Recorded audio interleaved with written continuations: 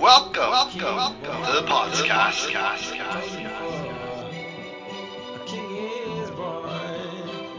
Who's gonna main event WrestleMania?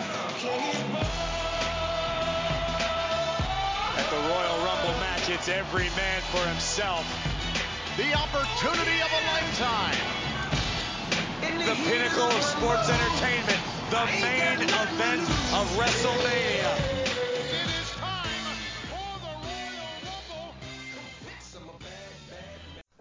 Well, there's a quick fire quiz just before we get to the second episode in our Royal Rumble podcast series. I'm joined by the phenom of the podcast.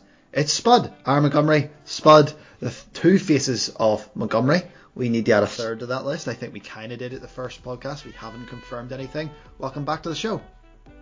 How's it going, man? I haven't talked to you in ages. It's been so long. So long. Years. Yeah, So long. At least. It's a pleasure as always, man. I am the phenom, so wouldn't be a wrestling podcast without me. Literally. Every single one. The only consistent. The conscience of the podcast, as they would say about the God. Taker way back. Let's get right into the quiz, Spud. First question.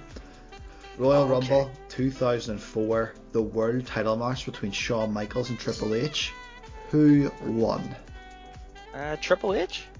No, it was a draw. They both couldn't answer the 10 count. No. Wait a minute. He Hold kept his on. belt though. I'm not having that. You can't do trick questions. So nobody won. Fair, Nobody was the right answer. There was A, B, and C. That's very true. Very, very true. Okay, we'll go back a year. Kurt Angle and Chris Benoit for the SmackDown title. It was the WWE Championship. What was the outcome of that match? Who won, and do you know how they won? Let me think. 2003? 2003. Also Triple H and Steiner on the same card, if that rings any bells. Lesnar won the Rumble. Raw? He never had the smack. It must have been Kurt Angle. Correct. And how did he win it? Why did he win it? Is this going to annoy me if I don't get it? Is No. it just straight like pin submission, or is it like stupid? Just the method. Pin, submission, whatever. I know, but you're saying whatever, like it's 100% something wrong. Okay, it's pin or submission. It's an A or a B. There's no trick here. Pin. It was an ankle lock tap out by Chris Benoit in one of the matches of the year. So you're half a point up after the first question. Royal Rumble 1997. Who defeated Psycho Sid to leave with the WWF title at the time? Psycho Sid was Shawn Michaels. Ding, ding, ding. Correct. Royal Rumble. That's my wheelhouse. That's where you're coming from. That's perfect. Let's go with 1996. Who did Goldust face in a match before the Royal Rumble? It was an Intercontinental title match.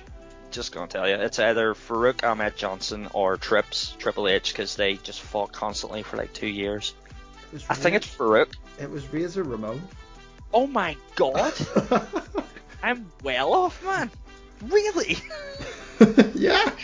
Okay, no, fair enough. They were both in the Royal Rumble. Fake Diesel and Fake Razor, I think, were in the Royal Rumble. I hate this. Royal Rumble 2001. What we decided was probably the favourite Royal Rumble pay-per-view and match of all time. Royal Rumble 2001.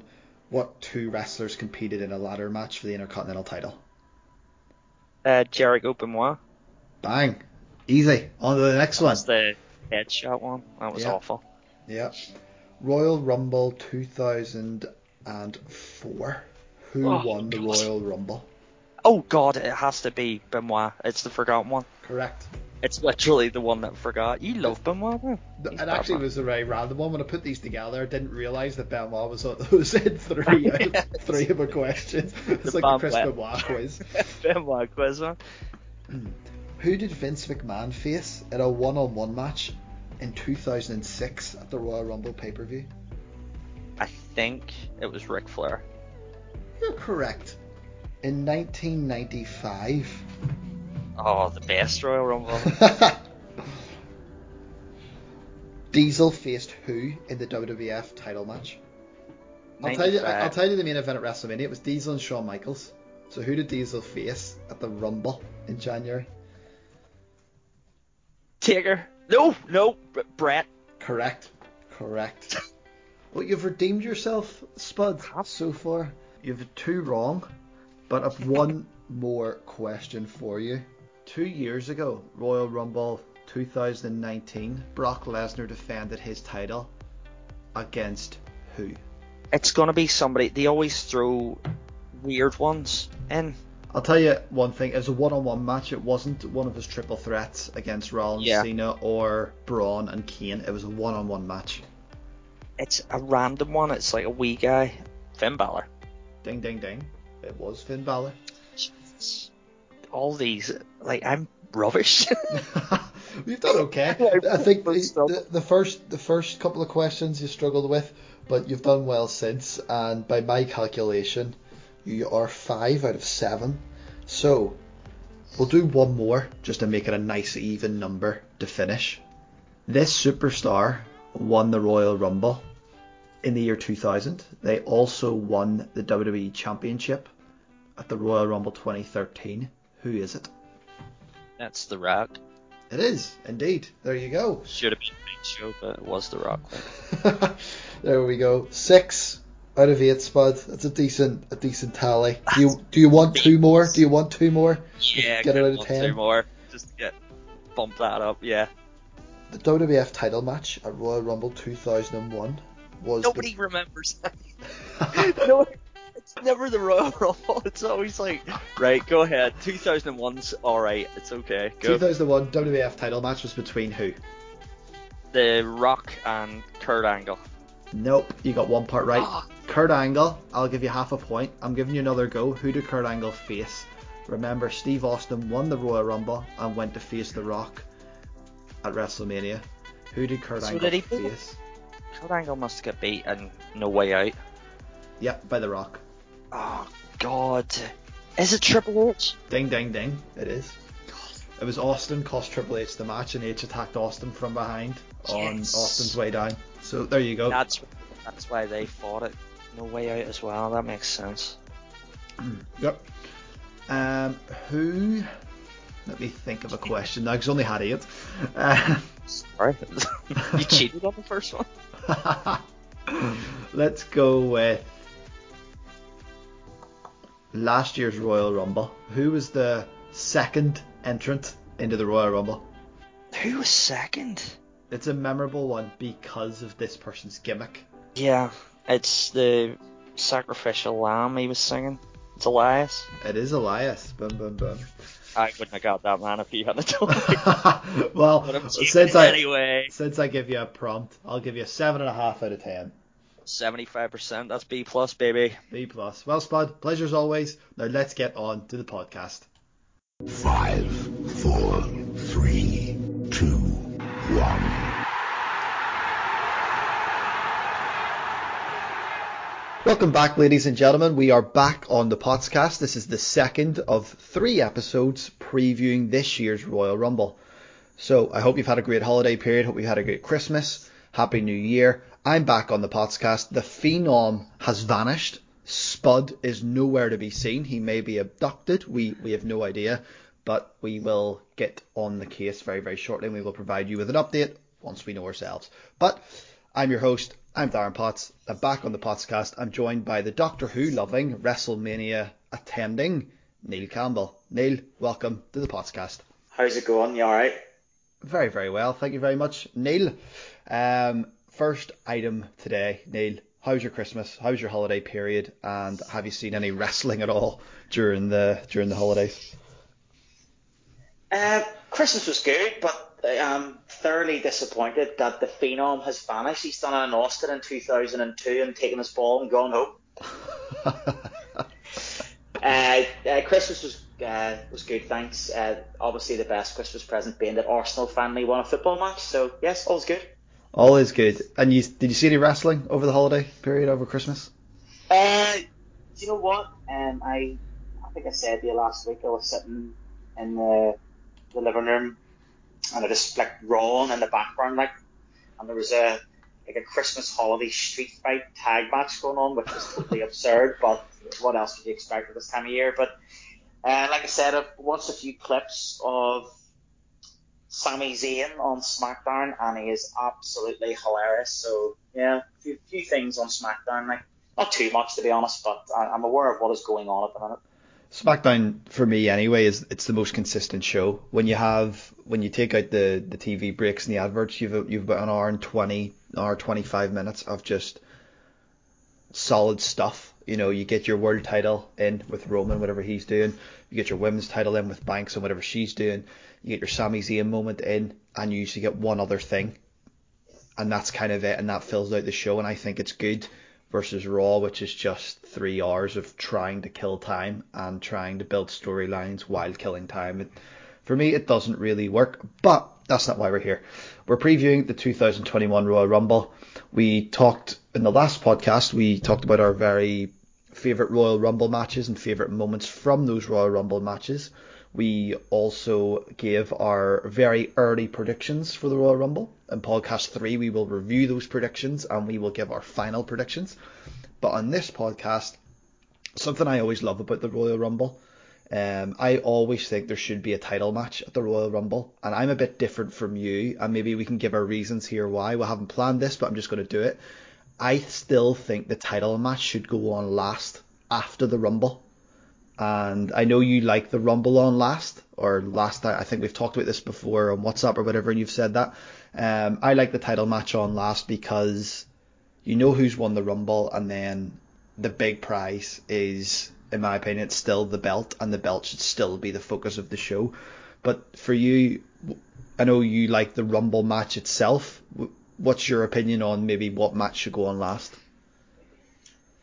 Nah, I think the Rumble match should go on last, and then it's the whole guessing game. You know, when's he gonna come out and challenge the champion? You know, next night on Raw or SmackDown or whatever. So, I like it that the Rumble's on last. Albeit, you know, I agree with you. You know, your world title, you know, should be the main event. At basically at every opportunity. But you know, even back when I started getting into it, you were talking that the Rumble was on last, and the world title, it was sort of like the Rumble was like the only pay-per-view that the world title wasn't the main event, and I was okay with that because it very rarely happened. Whereas nowadays, you know, some of them open the show and all, which is absurd. But no, I'm old school. I like the Rumble going on last just because it was, you know, it always happened, and it mainly did. But now, obviously, because there's 2 Rumbles, they sort of have to mix it up and all. But no, for me, the Rumble should go on last. I think sometimes, like, I always go back to, you know, my first viewings as such, and my first ever Rumble I ever watched was '98. And Austin won that Rumble, but Taker and Shawn Michaels in a casket match main evented. And for me, I always find that the first time I ever do something, I wouldn't say always, but it often sets a precedent. And from there, I've always wanted the Rumble to be last, but 2000, the Rumble went on last. Even '99, the Rumble went on last. 2001, it went on last, and so on. So there have been little instances, albeit if we look at 2013, you know, they did put The Rock and Punk on last. I think sometimes, I guess, maybe depending on the match itself and the stakes and who's involved, you can put the title match on last, as you say. I just prefer it to be on last, but if you're doing like a false finish or a screwy finish or, you know, Triple H, Scott Steiner type thing from 2003, I think you kind of need the Rumble to be last. So I do take your point on that. On to the next point, Neil. Just matches at the Royal Rumble pay-per-view themselves. You know, sometimes we get caught up with the Rumble, which is inevitably what the pay-per-view is about, but there has been some brilliant matches at the Rumble in general. Is there any off the top of your head that just stick out? You know, they don't have to be in order, but just specific matches that jump out at you. Yeah, Lowdown against Kaientai on Heat before the Rumble 2001. Do you know what? Like, that's the thing. Like, I find with a lot of Royal Rumbles, especially back in the day, that a lot of the matches that were on beforehand were just filler, and a lot of the time they weren't very good. But then every so often you get a classic. So, like, even looking back at a variety of different Rumbles and, like, you know, Rumble pay-per-views itself, to me, you might get one cracking match and the rest are sort of, bog standard. But there's one that stands out for me in recent years, and it was the triple threat between Brock Lesnar, John Cena, and Seth Rollins. I think it was Rumble 2015, and it was really, really good. Really, really good. In fact, I would go as far as say it would have been a match of the year contender. It was really, really, really good. And Brock sells so well. Cena's Cena. It was sort of, to me, Rollins had been on that run. He still had the Money in the Bank contract, which in a sense, why is he in a title match when he already has the contract? It doesn't make any sense. But it was that sort of point where you sort of felt Rollins was coming of age, where he was now being placed into matches against the big dogs of the company. And his performance in it was exceptional, with some of the spots and stuff. So that's a match for me where I always think, I was watching it. We were all at the Fly that night watching it, and I'm pretty sure you were there as well, actually. And it was you were gripped watching it. You were like, well, this is actually really good. And then Lesnar pulled the win out of the bag, but he was put through the barricade by Cena, and then at one point he was through a table as well. Yes, I think he did. Yeah, and then there was also, I always think he sells Rollins' curb stomp really well. And then I think, did Lesnar hit John Cena with a couple of AAs, or not AAs, F5s as well? Like, it was a really good match. You had J&J Security running, and Cena hit them with the attitude adjustment at the same time. That was a good spot. Yeah, I agree with you in terms of Rollins, because Rollins had that, it was the turn on the Shield the previous year. It was the Money in the Bank. He was caring about the Money in the Bank, and he was kind of toying with that main event spot. And I think this match was probably the one that everyone went, okay, he can be the guy. It was really a bit of a coming out party for Rollins. Even in defeat, it didn't really matter. I think as well, it really put him on that road to WrestleMania, and he went on WrestleMania with Orton and then won the belt and stuff. But that match, I actually read an article on favourite Royal Rumble matches of all time, and this Royal Rumble match was put up as possibly the best WWE match in decades. Don't know if I would agree with that, but certainly it was an absolutely brilliant match. And then there was that crazy snowstorm, remember? And they couldn't even do the Raw the next night. It was cancelled. So they'd done everything from Titan Tower, and they replayed this match and replayed the Rumble, and Raw's viewers were actually really, really high, even though it was a repeat of what was on the night before. But everyone was ranting and raving about it.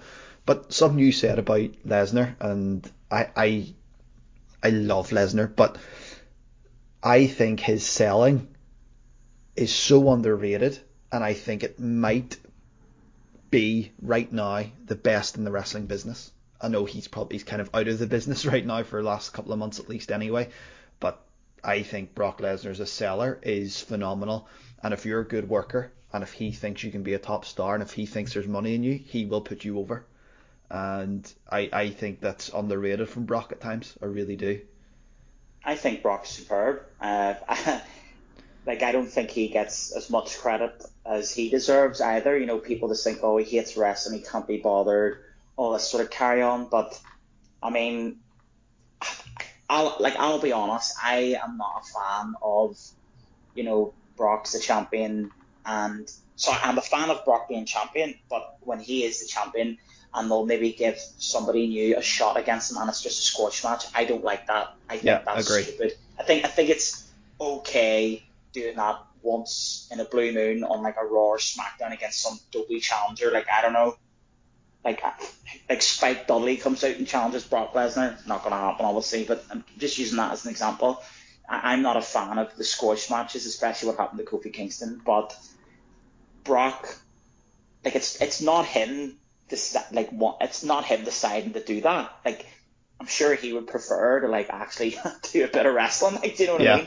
Chance to throw people about. But even in that match, he sells the move so well. Like, but even in the weeks leading up to that match, it was the week before, I think, and they had the contract signing, and you had the three of them, and obviously Heyman was in the ring and the Authority was in the ring. But then Brock, I always laugh. Brock is very, what's the word? Like, brash movements. If you watch, there's a scene where Cena and Rollins start attacking each other, and then Brock is just standing there, and he's in the background, and if you watch his movement, it's just the way he throws the belt and just runs over just to start throwing people about. It always just makes me laugh about him. But even, like, I always think he's the best at selling the curb stomp. I've always thought that. He's really good at it, and whenever he sells it, I think he had a match against AJ Styles at Survivor Series in 2017, I think. Yeah. And it was a brilliant match, and Brock really sold that. Is it the calf crusher? Calf crusher, AJ yeah. Styles, yeah, he really sold that for him and really helped put him over, like. And you know what else about that? And I know we're not really going to be touching on Survivor Series and his match with AJ, but you know what? And it sort of emphasizes our point about Brock. When Brock won that match with AJ, he hobbled up the ramp. He was still selling the calf thing after the match, and that's something that's so missed in wrestling today, is the actual art of the storytelling. And people would say, oh, but the match itself and the story was great. In my opinion, the story is, on the night anyway, I would actually include the build-up, but on the night, it's from when that person walks out of the ramp, walks out behind the curtain onto the ramp, until they go back behind the ramp. That's the story. It's not just the bell. And Lesnar's phenomenal at that. And one of the things I like about Brock, and I think it sets him apart, especially from today's, and I'm not really trying to have a go at today's product or today's stars, but a lot of these guys today, you can tell it's very planned, organized, choreographed, their promos, how they stand, how they talk, how they hold a microphone. Whereas, as you said about Brock, sort of like just chucks the belt behind him and goes. He's very natural. And that's what's so, I think, captivating about him as a star. You know, when you look at him, even coming out when he won Money in the Bank, you know, was it Beast in the Bank or something they called it? And he had it up, he had his hood up, and he had the box up as if it was like a boom box on his shoulder. He was sort of dancing out to the ring. You know, that to me all seemed very natural rather than choreographed, if you know what I'm trying to say.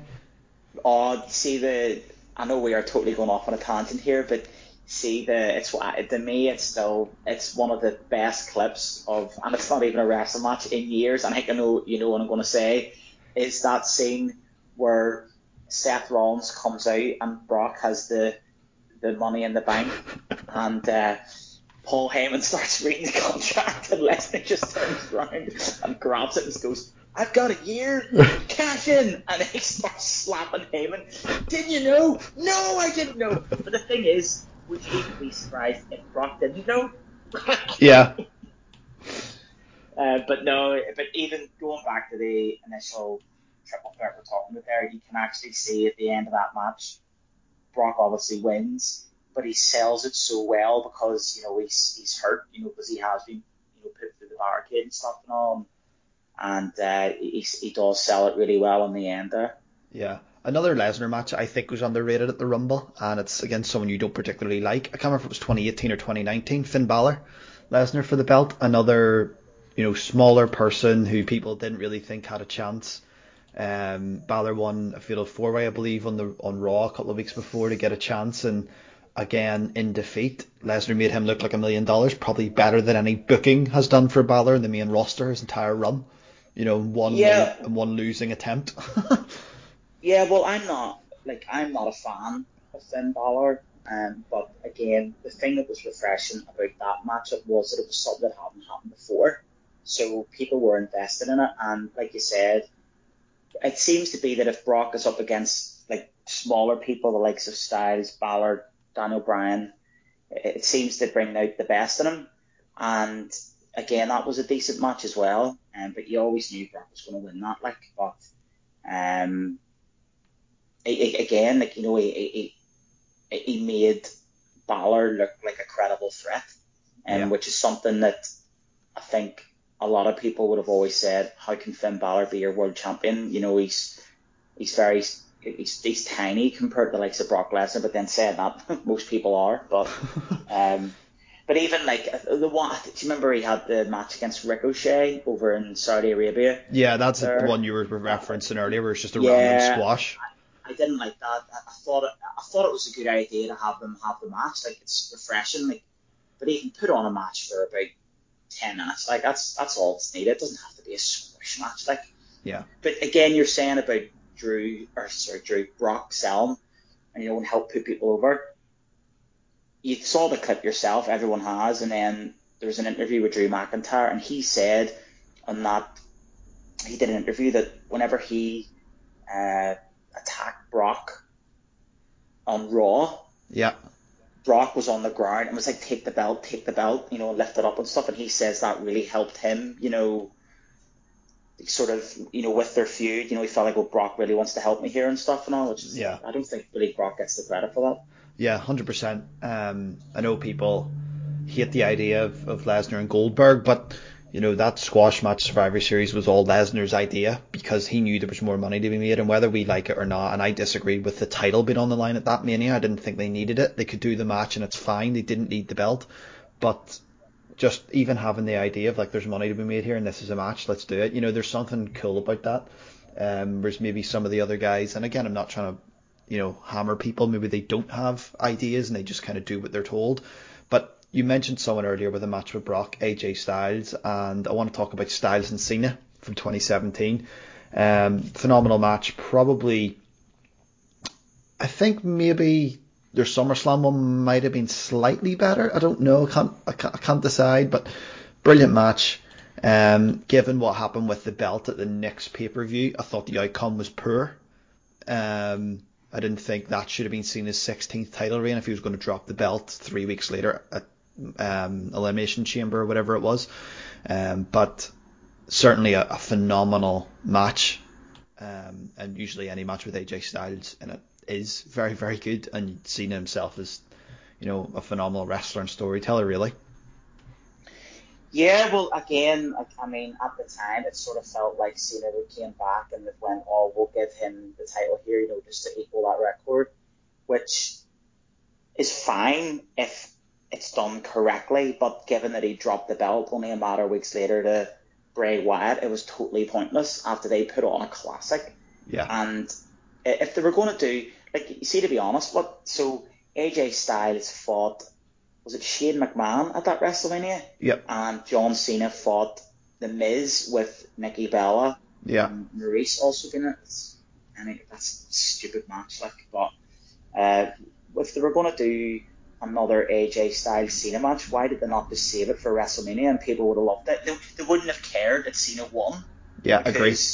It would have been a great match. Like, that's what should have happened. I mean, what was it? It was Randy Orton, Bray Wyatt that done. Yeah, well, I mean, that was the thing. Like, Cena dropped the belt to Wyatt within 3 weeks, and then a couple of weeks later, Wyatt dropped the belt to Orton. It was just like a hot potato, pointless type of thing. And Orton's feud with Wyatt got sort of personal in the sense that he was friends with them, and then he burnt down Bray Wyatt's shed or whatever that place was.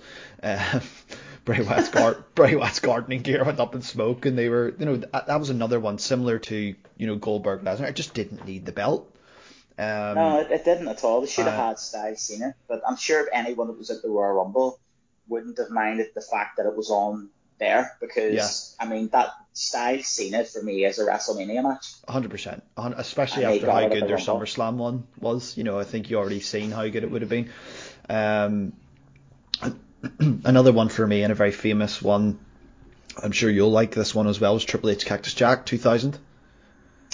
Yeah, that was, when I was getting into wrestling, and I mean, I don't think it would be a proper Royal Rumble match podcast, if you didn't mention it.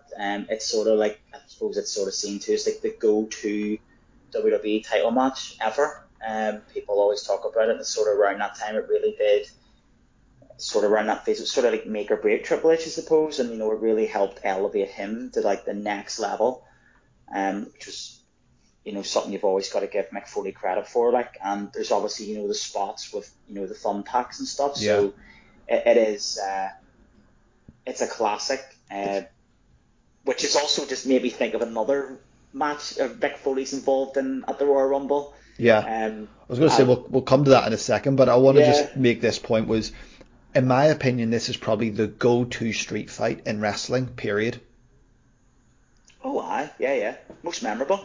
Yeah, agree. But let's keep up with the incredible violence and go to one of your favourites against Mankind. It was the Great One in 1999. Was that the one you were about to bring up? Yeah, but again, it's sort of one there again with Mick Foley. Most people will mention the Triple H one, but then you obviously have one from the year before against The Rock, and you're never going to get Mick Foley to quit. So the fact they came up with that ploy, with the microphone, it's so ridiculous, but a classic. And then again, Mick Foley, that I think that really helped legitimize The Rock as well. Yeah, I thought it helped legitimize both of them. Really? Oh yeah, absolutely, yeah. And then I suppose they were able to play on that, down the line when they formed the Rock and Sock connection. But I mean, some of the chair shots Foley took in that one against The Rock, holy smokes! Like, I mean, yeah.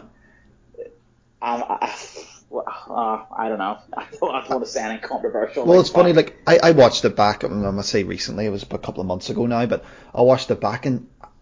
I did wince a few times at some of those chair shots.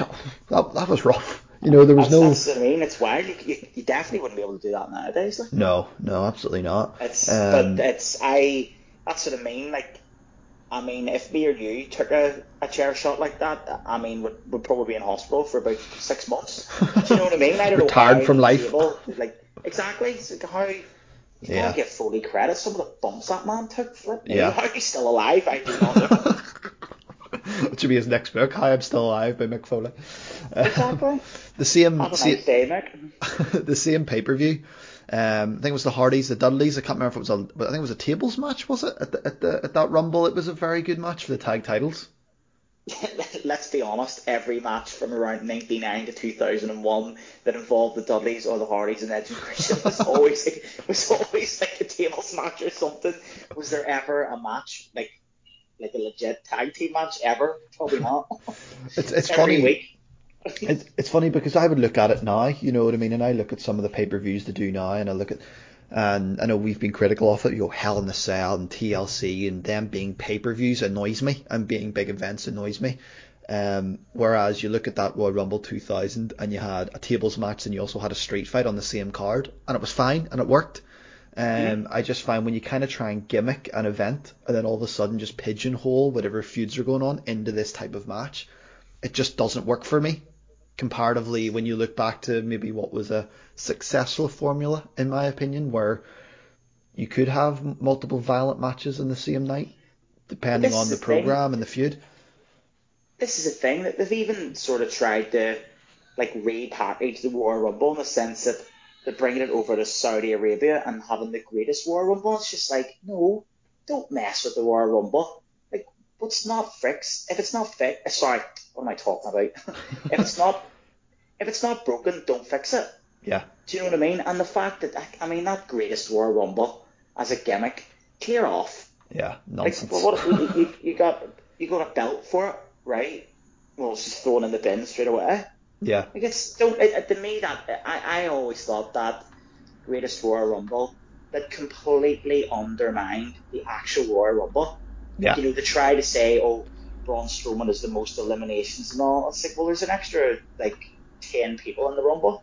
So actually, hold on, was there an extra 20 people? Yeah, it was 20. Man? It was a 50-man Rumble. Yeah, if me or you entered it, I'm sure we could chuck somebody out. Like, I mean, there's that many people in it. Like, nah.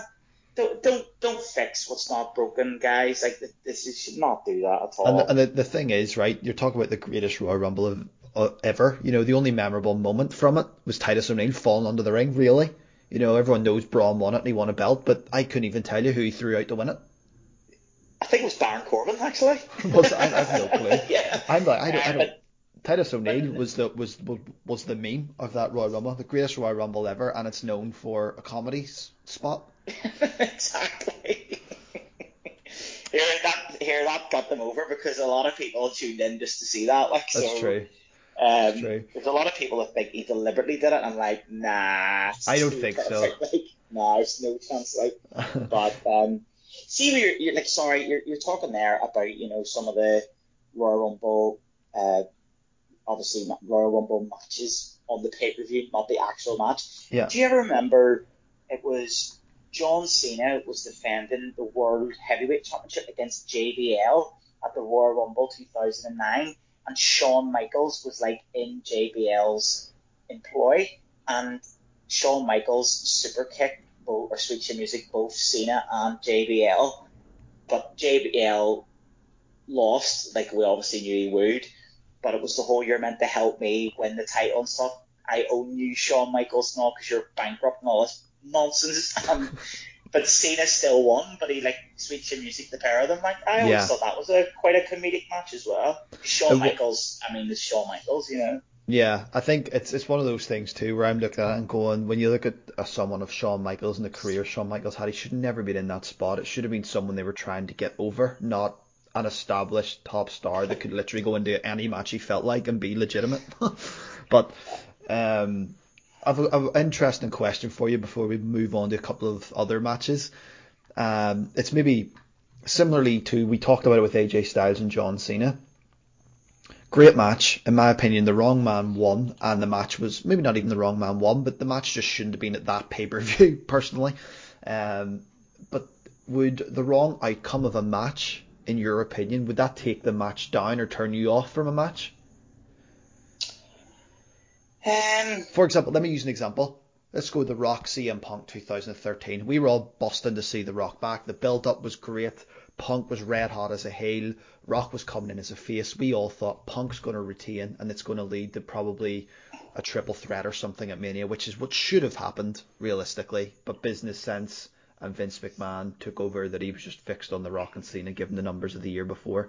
But I enjoyed that match, enjoyed everything about it, but I thought I didn't like the outcome. Not that I didn't like Rock as champ, I just felt they could have pushed that program on a bit more. Yeah, well, you know me, I love The Rock, but even, you know, when he came back for the Rumble, I thought he should have lost, but he should have lost by like, you know, a screwy finish, and then that would have meant they could have had a rematch at the next pay-per-view, which they did do anyway. So, like, to me, I agree with you wholeheartedly there. It should have been, for me, Punk retains by a screwy finish. Rock gets the rematch at Elimination Chamber. Rock beats Punk. Cena wins the Rumble, and then Punk's like, "Well, I have a rematch clause, or you know, I get an automatic rematch because of that clause." So triple threat, game set 100%. Match. Cena wins the belt, that's fine, but everybody wins. Then you've got Punk's in the main event, and which I mean, if I had done that, he might still have been there a few years later, but that's another story for another time. It'd have been Punk gets his main event, Cena wins the belt back, which is obviously what to do, and you've got The Rock's there as well, and The Rock is obviously a transitional champion, which is what he was anyway. Yeah. Like, so why not just throw Punk in there, and everyone's happy? Yeah, I agree. But it's if only we had a time machine, eh? Yeah, absolutely. Another one of our favourite matches. I know it's definitely one of yours. In my opinion, you know, there was the gimmick, the greatest Royal Rumble ever. It wasn't, because the greatest Royal Rumble ever, in terms of the Royal Rumble match, in terms of the Royal Rumble pay-per-view, everything about the Royal Rumble 2001 was the best. The ladder match between Chris Jericho and he who shall be named, but we don't really want to, Chris Benoit, 2001, phenomenal match. Wow, I thought you were going to talk about Ivy versus China for the Women's Championship there. Yeah, listen, I mean, that's the thing, you know, obviously because of what's happened with Benoit, like, you know, a lot of his work, you know, from back in the day, it's sort of just like scrubbed over now, but him and Jericho, anytime they'd wrestled before SummerSlam 2000 in a really good match as well, and so anytime them two got together, it was generally gold, and that ladder match was superb. Like, you know, you two big names fighting for the Intercontinental title. Yeah. Two big names who you knew could go into the main event, or were en route to the main event. And that's it. Even, you know, before that, it's sort of like Benoit got a title shot at Philly Loaded 2000. Jericho had, you know, sort of was getting title shots every so often on Raw and winning it, and then was stripped of the belt. You know, so they were both sort of in and around, you know, the upper echelons of the card. So yeah, there were two guys that, you know, you knew that were gonna main event, you know, consistently after that. Like, so it was just a phenomenal ladder match. Yeah. We keep saying phenomenal. We've used it quite a lot here. Like, so the phenomenal podcast, the phenomenal potscast this time. exactly. But them two put on an absolute clinic in that match. Yeah. You would probably say it's one of the greatest ladder matches of all time, but because of, you know, Who's involved? Because of who's involved in events that unfolded further down the line, it's one that will be probably forgotten about, to be honest. Yeah, and we talked about as well, in 1999, some of those chair shots between The Rock and Cactus Jack, or The Rock and or Mankind, sorry. But there was that chair shot when Benoit done the dive through the ropes that was equally as wincing and equally as like, ooh, in that match. Exactly. It's actually, some of those chair shots, it's painful to watch. Yeah. So if it's painful to watch, imagine how painful it was to actually get smacked over the head with them. Yeah. Like even now my skin's crawling how sore it must have been like. Another one of my favourite matches at the Rumble, and I don't know if you've seen this one because it is from '98, and it's one of my favourite feuds and programmes possibly ever because of how well it got both guys over. And they ran with it right from the end of '97 all the way through the Mania in '98, and then even into the King of the Ring. It was The Rock and Shamrock for the IC belt, where The Rock was constantly cheating to keep the belt away from Shamrock, and Shamrock was like feuding with the entire nation, and every time he got rid of the nation there was always some other scheme, and the Rumble was The Rock nailed him with brass knucks, and I can't remember if Shamrock kicked out or not, but I remember at the time the ref was knocked out and The Rock shoved the brass knucks in Shamrock's tights, and then Don and Eddie Guerrero pretended that he hit him, and the ref then DQ'd Shamrock. And it was a brilliant little schemey thing, but their program went all the way through to WrestleMania, where even then Shamrock finally got the win, but then after the match he was just so irate with everything The Rock had done to him, he wouldn't let him go with the ankle lock and beat him up the aisle, and The Rock had blood coming out of his mouth and sold it like $1 million, and Shamrock then attacked him when he was being carried out in the hospital in the little wheelie bed from the paramedics, and they reversed the decision. The Rock still left with a belt. It was just phenomenal storytelling. Did you ever see that match? Well, it's a bit before my time, but I have saw. But that's the thing, simple booking. See, if you have simple booking, you can't go wrong. Yeah. All these convoluted storylines and overcomplicating the plots and all that sort of stuff. See, if you just keep it simple, babyface, heel cheats continually, and then eventually it makes its way to WrestleMania, and then the heel gets to come up with. You can't go wrong. It's like Edge in like 2008. Yeah. It was just pretty much running away from the Undertaker for like a year, like pretty much, and eventually got his comeuppance. I think it was summer. Well, he lost at WrestleMania, but then obviously got the belt back. But he remember he had the match at SummerSlam 2008 with Undertaker. But it was just like Edge. That's when you're saying there are things that The Rock was doing with Shamrock. It just reminds me of Edge later on, and eventually would get his comeuppance. Like, so that's same with The Rock and Shamrock. I mean, yeah. Again, you're laughing. Like you don't even now. Like as I said, it's very rare now you'll get like a stacked Royal Rumble pay-per-view card. It's usually just filler matches for me. But back then, like The Rock's The Rock, like, and Ken Shamrock was legit. Like, I mean, you're laughing. Some of the stuff you would have got in the card back then, like that's unbelievable. Like, yeah, and The Rock was such a good slimy heel that he made it to the final two of that year's Rumble against the top babyface Austin to get chucked out.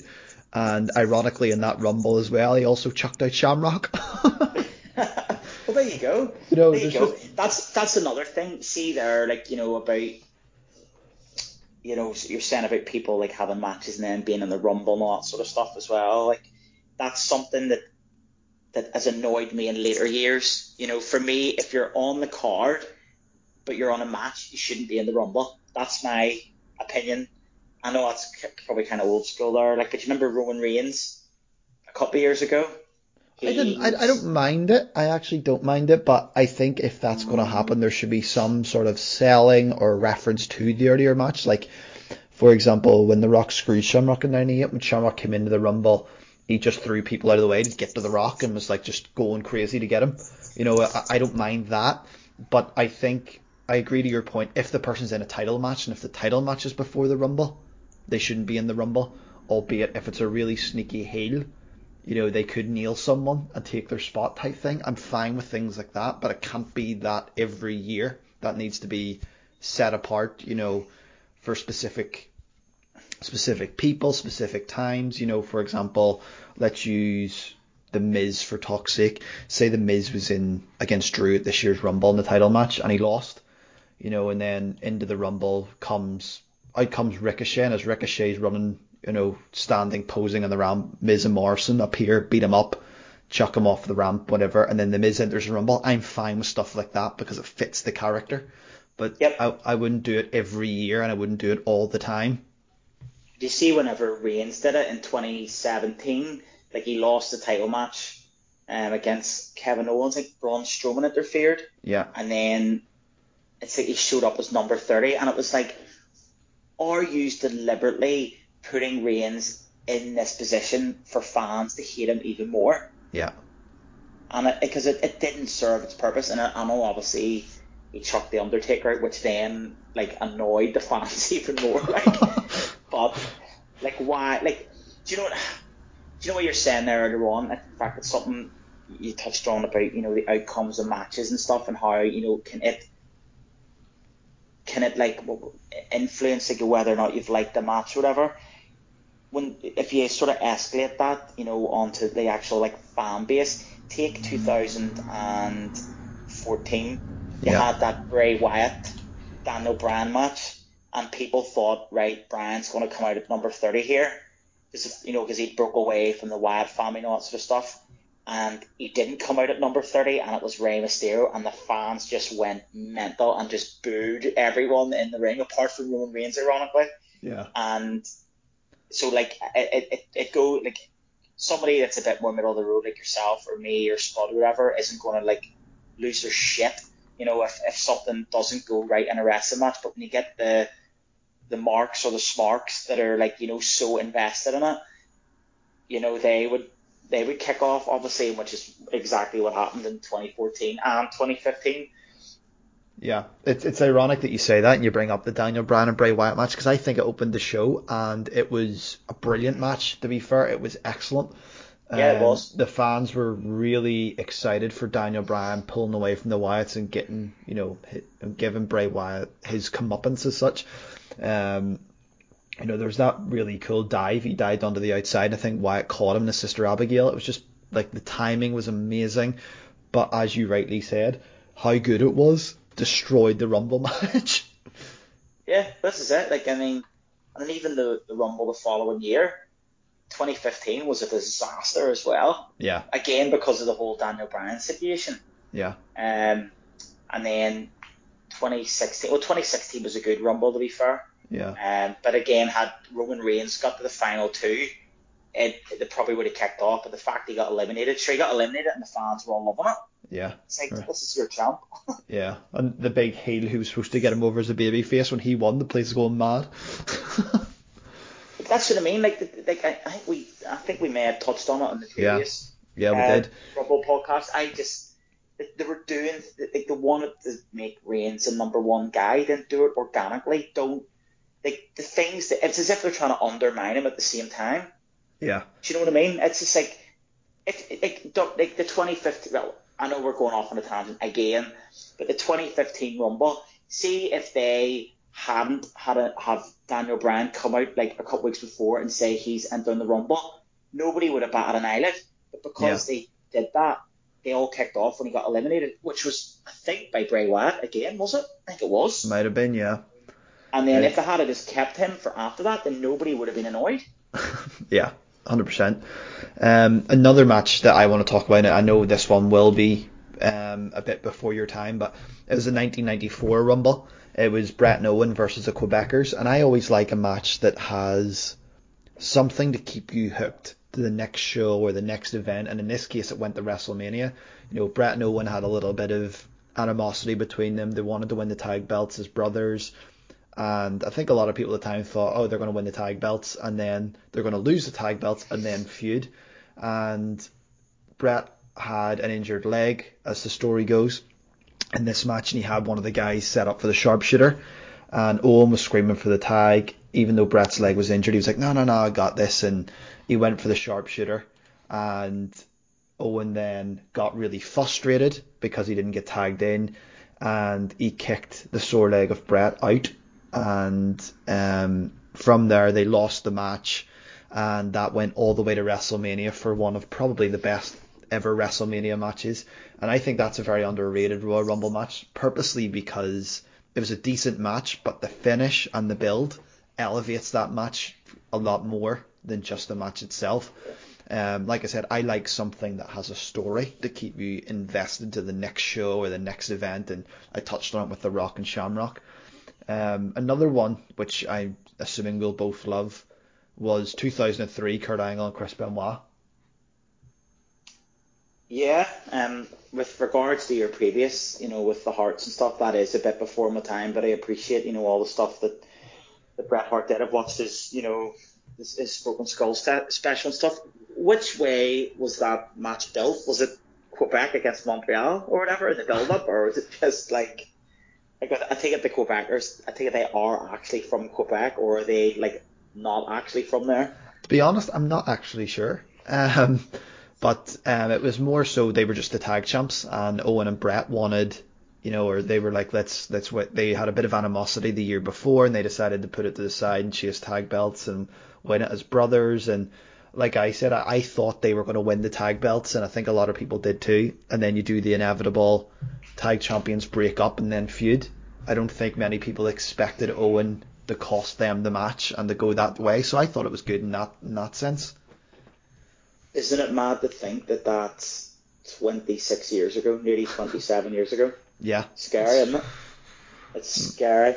But yeah, 2003, again, similar to what was said earlier on about Benoit and Jericho, anytime Angle and Benoit, got together for a wrestling match, it was always gold. Yeah. Because they were both like outstanding amateur wrestlers. Yeah. So, and both very technically gifted at it as well. So, they were two fellas that always brought the best out of each other as well. Yeah, and one of the things I liked about that match was I thought it was very obvious Angle just won the belt, at previous pay-per-view, so I don't think there was too much people believing he could lose it, albeit they did do a little bit of a hot potato with the belt before that. Lesnar beat The Rock, kept it for 3 months, dropped it the Big Show. A month later, Big Show dropped it the Angle. But inevitably, it was all being set up for Angle-Lesnar, which was the main event at Mania that year, and I think a lot of people kind of knew that.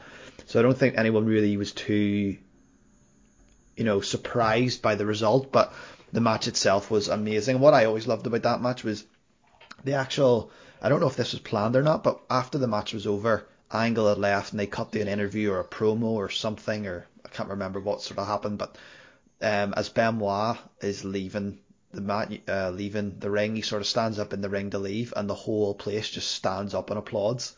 And the commentators start talking about it, being like, these 20,000 fans loved that match, loved everything Benoit gave for them. He came so close. And a good thing I like too about certain finishes, Benoit made Angle look strong in the sense that Angle didn't just beat him and it wasn't screwy. Benoit tapped clean, and it didn't even weaken Benoit because of the match, and Angle looked strong as a heel.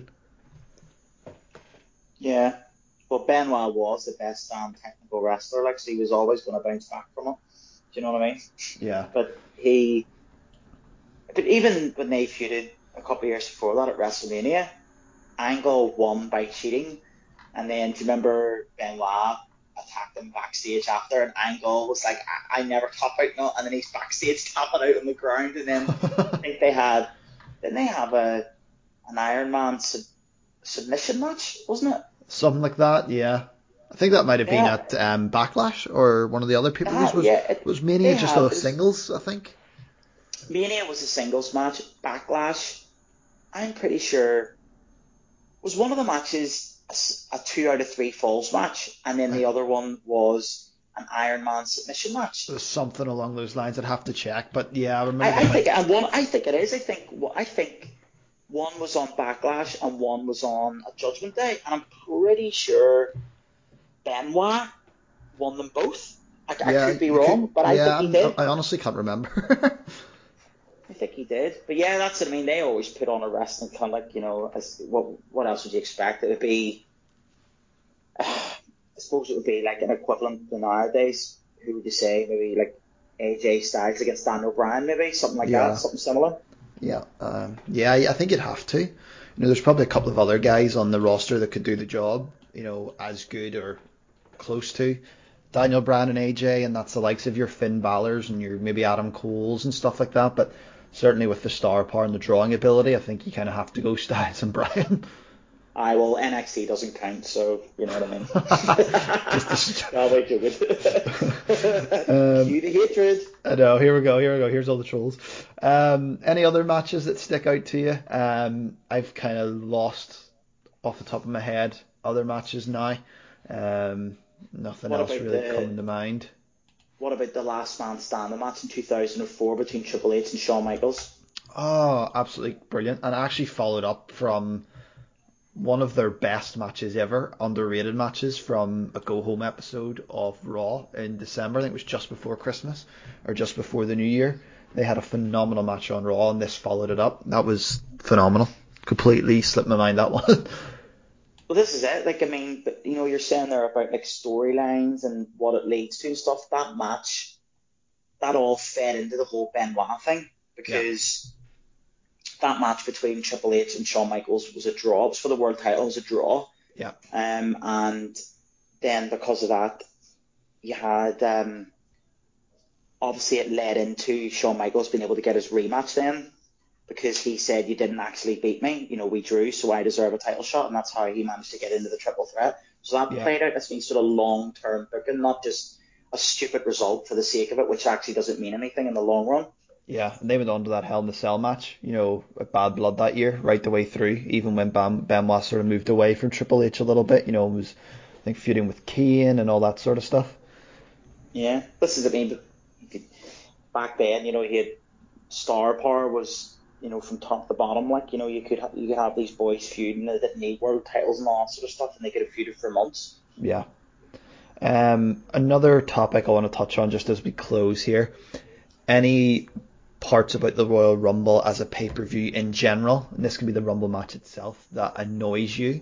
One of the things that always bugs me is every time a big man comes in and it's like the commentators, who's throwing him over the top rope? He has to be the favourite. I always remember from the 2001 Rumble, Jerry the King Lawler was annoying me because 1 minute he was saying Rikishi was his pick, the next minute it was The Undertaker was his pick, and then the next minute it was Kane was going to win, and then I think when Austin actually did win, he goes, I knew he could do it. It's like, no you didn't. You literally said every other person apart from him. I always just remember that sticks in my head. And then I like that. I thought that was good. I thought it was funny. It sort of built into the King character. The funny thing about King, and I assume you know this now, but he used to actually say, don't tell me the result of matches. So when he did respond or react as a commentator, it was a surprise to him. That's good, but that's what you want. I mean, that's how JR was always so good, because he could sell anything, and I'm pretty sure he didn't know that I don't think anybody knew John Cena was coming back. Is that true? For 2008? No clue, but I don't think JR knew about that, and he sold it so well. But that's another thing that that annoys me when you're saying about commentaries and stuff. I hate Michael Cole's commentary. You're not the only one. And whenever he's selling it at the end, for people winning, it's just like, mate, you're just screaming down the microphone. It's not natural. You're just screaming. Shut up. That stuff, that annoys me. Again, like I said, one of the things, and again, I like him, and I think he's doing some of not some of the best, but he is doing his best work of his career at the minute. Roman Reigns, it seemed to be for many years, Roman Reigns, if he didn't, obviously he hasn't won it every year, but he'd be in the final two or final three every year. Yeah. Mix it up, have him thrown out early doors, give somebody a bit of a boost. It seems to be, again, sort of trying to undermine him in a sense where, if you want to win the Rumble, you have to go through Roman Reigns, and it's like, here we go again. It's mix it up. Reigns was runner-up in 14, won it in 15. 2016 he was champ, so he was in it the whole way through, more or less. Well, they did the whole ambulance thing, but he was in the final three. 2017 he was last to go. 2018 he was last to go, and then 2019 he wasn't in the Rumble. So like and 2020 this year he was last to go again. Yep. You know what I mean? It's sort of like mix it up for God's sake. Yeah, just like, be different. Look at Undertaker back in the day. Yeah. You know, remember the year he got eliminated by Maven? Yeah. Or and then the year before Rikishi, when there was about 8 people left. Exactly. And it was one of them things where you would have had a big name, you know, might have went early doors, and that was the whole sort of the mystique about the Royal Rumble, where literally anything could happen. But it's now you're just like, well, I can pretty much guarantee he's going to be in the final four. Yeah, 100%. Anything else? The Royal Rumble that bugs you a little bit? I would, ironically, I actually think it might have happened last year, where Kofi Kingston was eliminated normally. Well, if you had Tinsley on this, he would just kick off straight away about Kofi Kingston's eliminations, or false eliminations, where he managed to survive. I think they've sort of done their bit with that now. I think there's no other way what other way is there that he can manage to survive, like, unless he can actually fly. I really don't think he's going to avoid elimination. Don't know. Do you know what? The one that it's it is a bit of a shame is, do you remember the 2014 Rumble, and just the way CM Punk gets eliminated? Do you know, I just think it's really poor booking. Like, I forget what happened, to be totally honest with you. Kane came from behind and like sort of dragged him over the top rope with like a chokehold. Awful. Oh, was that the one? No, that wasn't the one he was preaching in, was it? No, that's 2010. 2010, okay. No, I don't really remember 2014. That's the one. Punk's last match.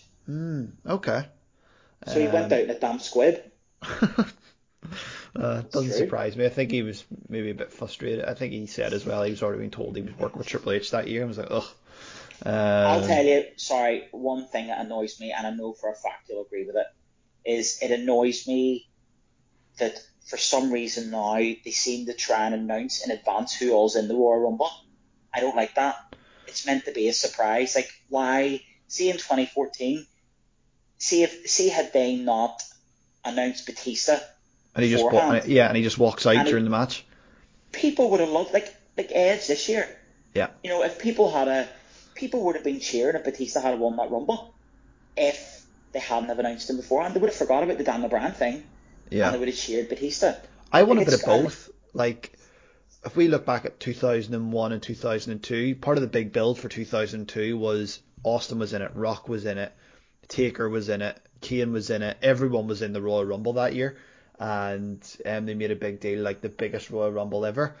But I like it to an extent with certain people. Like this year they've done it with Daniel Bryan. I expect them to do it with a couple of people on Raw, but I don't want everybody named. I think there was a couple of years ago where it showed you a graphic of all 30 people, and you're like, all right, great, no surprises. Well, that was one of the things that was so good about the 2001 Rumble, was because you didn't know everyone that was in it. You knew all the big hitters were in it, which was what you want, but you didn't know who all was going to be in it. So, you know, it allowed for a surprise. Like, Big Show came back, nobody expected that. Haku, where the hell did he come from? You had Honky Tonk Man as well, Drew Carey, like wee things like this, and it worked.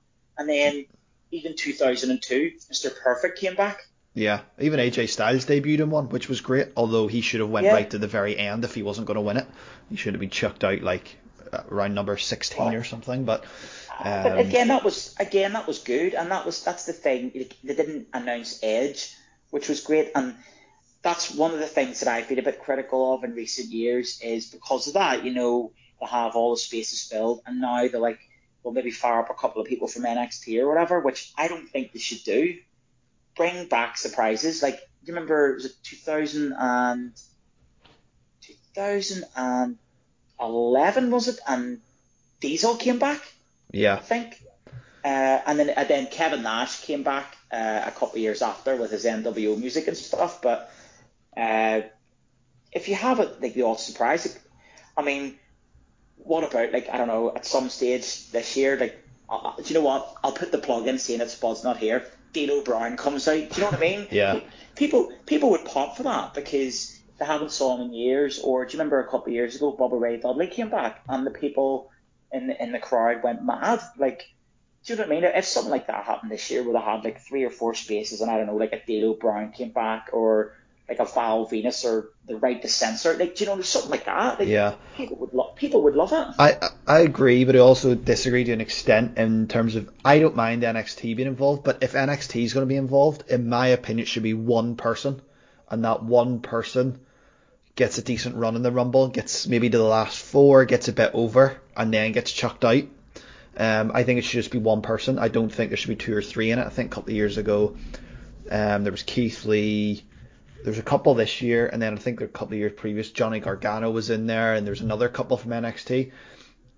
I think if you're going to do an NXT one, it should just be one person, and they should come in at like number 12, 13, something like that, throw a few people out, last to the last 3, 4 perhaps, then get dumped out and move on from there, and that way you give someone a rub. But I would use, as you said, I would use maybe a couple of other spots just for a few pops, along the way. Even like, I know Mick Foley entered it a couple of years ago, Santino entered it a couple of years ago, just for, I don't know who, but you could use different people over the years that were mad over in their time period. Rob Van Dam, he came back in 2009. Yep, RVD's another one. You look at someone who AEW have used, Zack Ryder, but he's not on the permanent contract, he's on an open contract. Even Zack Ryder's one-off appearance, something like that. Just someone who's a little bit over in some capacity. I know maybe Ryder's not a good example as he was just released this year, but especially if you go back 5 or 6 years. The Hurricane came in a couple of years ago, I believe. Yes, that was good. Was a good pop. That was good. Bring back, I'm trying to think of people now off the top of my head. A little bit of Road Dogg, something like that. And he comes in, he's run his mouth on the microphone and gets dumped out or something. I don't know. I'm just throwing ideas out there. Do you know who they could bring back? And do you know what? And I hated him as a kid, but it would be quite good if they brought X-Pac back. I was thinking X-Pac, and I thought you would just start swearing at me. No. Do you know what would be a good one this year? Who they should bring back? But don't announce it in advance. Just have him come out, maybe throw a couple of people out, and then somebody chucks him out and gets a huge rub. Why not bring John Cena back for a Rumble? Yep, 100%. Bring him back. Have him come out as a surprise. Come out about number 9 or 10. Throw a couple of people out, like a couple of jobbers. Yeah. They all gang up. He throws them out, and then eventually somebody gets a good rub by throwing them out, like somebody that's sort of like, upper mid card. Yeah. Or like Keith Lee or Big E or something like that. Yes, exactly. Yeah. Or Sami Zayn. Sami Zayn would be amazing, and Sami Zayn could do that. Yeah, no, they wouldn't. It'd be some Sami Zayn could brag about for weeks. I was screwed on the Royal Rumble, and I was the one that eliminated John Cena. Yeah, that's the thing. But surely, bring Cena back. He only needs to come in, wrestle for about 20 minutes, and then someone throws him out. Job done. Yeah, or even another one I think would get a good pop, especially because people are expecting Edge back this year. The guy to come out after Edge would be very good if it was Christian. That would be good, but I can't see Edge coming back in the Rumble again this year. I think if he's going to come back, he'll come back in a match with Josh Orton or something. Yeah, I can't see him coming back in a Rumble. They've done that last year. It'd be a bit of a waste, I think, this year. Yeah. Especially with there being no fans. And in fairness to them last year, and I want to give them a bit of credit here because at times we do just bury them for bad booking, which is probably fair. But last year they had NXT the night before and they actually showed Edge on the camera. Beth Phoenix was commentating, and that sort of planted the seeds, being like, oh, is Edge back? Because there was little rumours. And then I thought very, very smart that they had the women's on first and they had Beth come out in the women's, and I think that threw a lot of people off the scent that Edge might be coming back. Being like, oh, he's just here to support Beth. I thought that was very smart booking. I'll be honest, I don't watch NXT, so I never actually saw that, so I had no idea that Edge was going to come back. Yeah, there were some rumours. I think because AEW knew that Edge was training through some friends here over at AEW, there were rumours that AEW had offered him a contract. And when you watch the Edge documentary on the network, and he actually says that another wrestling company, he's obviously referring to AEW, offered him a contract. And when the people at AEW are very close and friendly with Mr. Meltzer, there's obviously going to get rumours circulating. And I think that's sort of what happened. People were like, oh, is Edge coming back? And I think they quite smartly booked Edge being there to support Beth, and then Beth actually coming out in the women's, because I thought it threw a lot of people off a little bit. The potential of Edge. Here's one. Why don't they have Dave Meltzer enter as a special guest next month? I think they'd be worried that one of the boys would actually potato him. Well, that's why they should have him as a surprise enter next month. For that to happen. Do you know what actually would be very, very funny? If they had some random person who's maybe, he hasn't even debuted in NXT, who's just training in the PC, and if there was a crowd there, and some clown character who maybe is always buried in the main roster, Kurt Hawkins, for example, I know he's no longer there, but if he was coming out and some person jumps in from the crowd, beats him up, and enters the Rumble, but it's actually some guy they're training at the PC, just little variances, little different things. Well, here's one for you, actually, now. Come to think of it, now that you mentioned that, could you see the Rock's daughter entering the Women's Royal Rumble this year? No, I think it's way too early. Personally, too early. I personally think so. It wouldn't shock me if they did pull the trigger, but I personally think it'd be too early. The Women's Rumble this year would be very interesting. I expect to see at least 5 from NXT in it. You see, that to me, that's sort of, what's the word? Not devalue, but it's sort of, if NXT is sort of saw as a separate brand and they don't want to share pay-per-views and stuff, my opinion is, then why the hell should they be in the Royal Rumble? That's the way I look at it. If it was a case of NXT matches were on pay-per-views, like your normal pay-per-views like Backlash or Hell in a Cell or whatever, then right, okay, if they're in the Rumble, then that's fine. But the fact that they don't want to be on those pay-per-views and they have their own, well, then they shouldn't be in the Royal Rumble. Surely there's 30 women that could get from over the years. Oh, of course there is. There's at least what, 10 to 12 on each show right now. It's only a little bit, and then you throw in a couple of Kelly's and stuff, or like a Molly Holly or an Ivory or whoever could come back, like a Jacqueline. I'm pretty sure there's a fair few that you could bring back. The Bellas, Trish Stratus, Yeah, Melina. Lita. Melina's been announced for Legends Raw. Right. Okay. Well, I mean, it's a bit far fetched to call her a legend, but Batista would have something to say about that. Let me guess who's on it. Hulk Hogan, Ric Flair, Kevin Nash, is he on it as well? I don't know, but Carlito's been announced, and do you know what? That's good, because again, but do you know what? See if they had even brought him back the Rumble next month as a surprise. Yeah, 100%. That'd be cool. As you just said, let me guess who's on it. You named, Hulk Hogan, Ric Flair. Ric Flair was on SmackDown, or not SmackDown, whatever, TLC, because Charlotte was winning the tag belt, and they show it panned to Ric Flair backstage cheering on Charlotte. I'm like, it's not. I mean, he's here every other week. Words fail me, Potsy. I don't know how to have these big nights and it's just the same people. Bring back different people. Bring back Steve. Why not have Steve Blackman into the Rumble? Yeah. The Lethal Weapon. Al Snow. The Lethal Weapon. Al Snow. The Right to Censor. Yeah. Funaki. Get these boys all back. But as you were saying about, you don't like NXT and stuff being in the Rumble, one thing I think NXT did a couple of years ago, I think it might have been maybe 3-4 years ago now, maybe more than that. I think they had like a tournament or something, or like a big fatal 4-way the night before, and the winner got to go into the Rumble. I don't mind stuff. Was that Rusev win it? He won that? Yeah, I think he did. He did. You're right. I think that isn't bad because it's one person. There's a reason for him being there. You could even have a King of the Ring tournament in NXT. Since they can't do it properly in the main roster and make it an actual pay-per-view. Maybe in December, and the winner of that enters the Royal Rumble, from NXT. I think there's little ways to get NXT in without convoluting it slightly.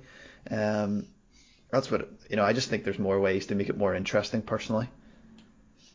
Yeah, but if they don't want to be on if they want to have their own pay-per-views, then they shouldn't be in the Royal Rumble. That's just my personal opinion. Yeah. I'm sure there'll be somebody will show up. Do you know what? I would absolutely love it if Brock Lesnar showed up and won. Here, sorry. Okay, we're going back to something. This is one of the things I did not like about the Royal Rumble, right?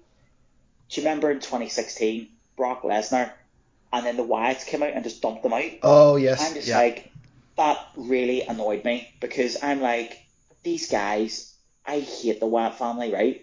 And they just dumped Lesnar out, and there was no repercussions. Yeah. I think they changed. I think they changed their mind. I think it was supposed to be Brock and Bray at Mania. In my opinion, it is probably what they had in their heads. And then a couple of weeks later, they went, "Nah, let's change it." Which I'm glad they did, because I think Brock versus the Wyatt family at Mania would have been a disaster. But it certainly could have been something at a B-list pay-per-view or something where he, you could have him even on Raw and SmackDown take out, Harper and Eric Rowan, and then get Wyatt at the pay-per-view on his own type thing. Well, that's I see if they had went with Brock Lesnar against Bray Wyatt. Could you imagine all that hocus pocus nonsense and Brock standing all the laughing riddles at him. he talks, and Brock standing there being like, "What's this boy talking about again?" Like, it'd be a recipe for disaster. But that was something that always annoyed me. Was that the way Brock was built up as this unstoppable force, and then literally the Wyatts came back in and threw him out. It was like, nah, I'm not having that. Yeah. I thought that was wick.